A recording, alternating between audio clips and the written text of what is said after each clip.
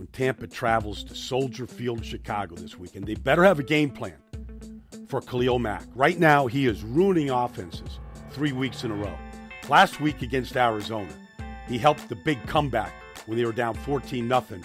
Here he is. He's just going to split the guard and tackle like a bull in a china shop.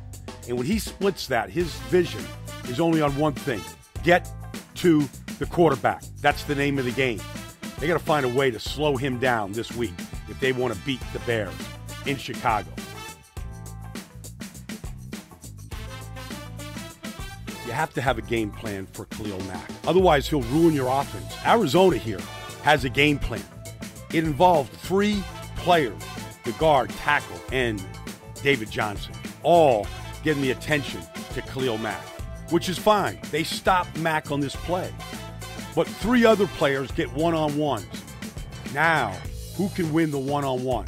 On this play, Akeem Hicks will win the one-on-one and get to Bradford. And the Bears are getting the ball out. They got 8 takeaways right now so far in 3 weeks.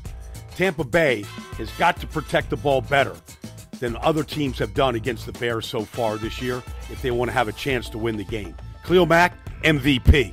Tampa Bay is going to pack the #1 passing offense in the NFL when they come to Soldier Field, led by wide receiver Mike Evans, who's off to his best start. Second in the league in pass reception yards, and on Monday night, he runs this straight go route against Artie Burns. And even though Evans hasn't passed Burns yet, Ryan Fitzpatrick believes he will. And he throws it to an open patch of grass and lets Mike Evans go get it. Now, in traffic, this guy can make circus catches. He does on Monday night a couple of occasions. The Bears are going to have to contend with the passing attack of Tampa Bay. Protector in the backfield. The 5'6" Jaquiz Rogers.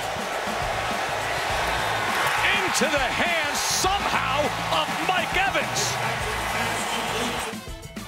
The Bucs will bring as talented a receiving corps as there is in the NFL to Soldier Field, led by Mike Evans, who leads them in receptions, touchdowns, and yards. Here he runs a stutter and go against Artie Burns on Monday night. But the Steelers think they're in good shape when they have 2 designed to double Mike Evans.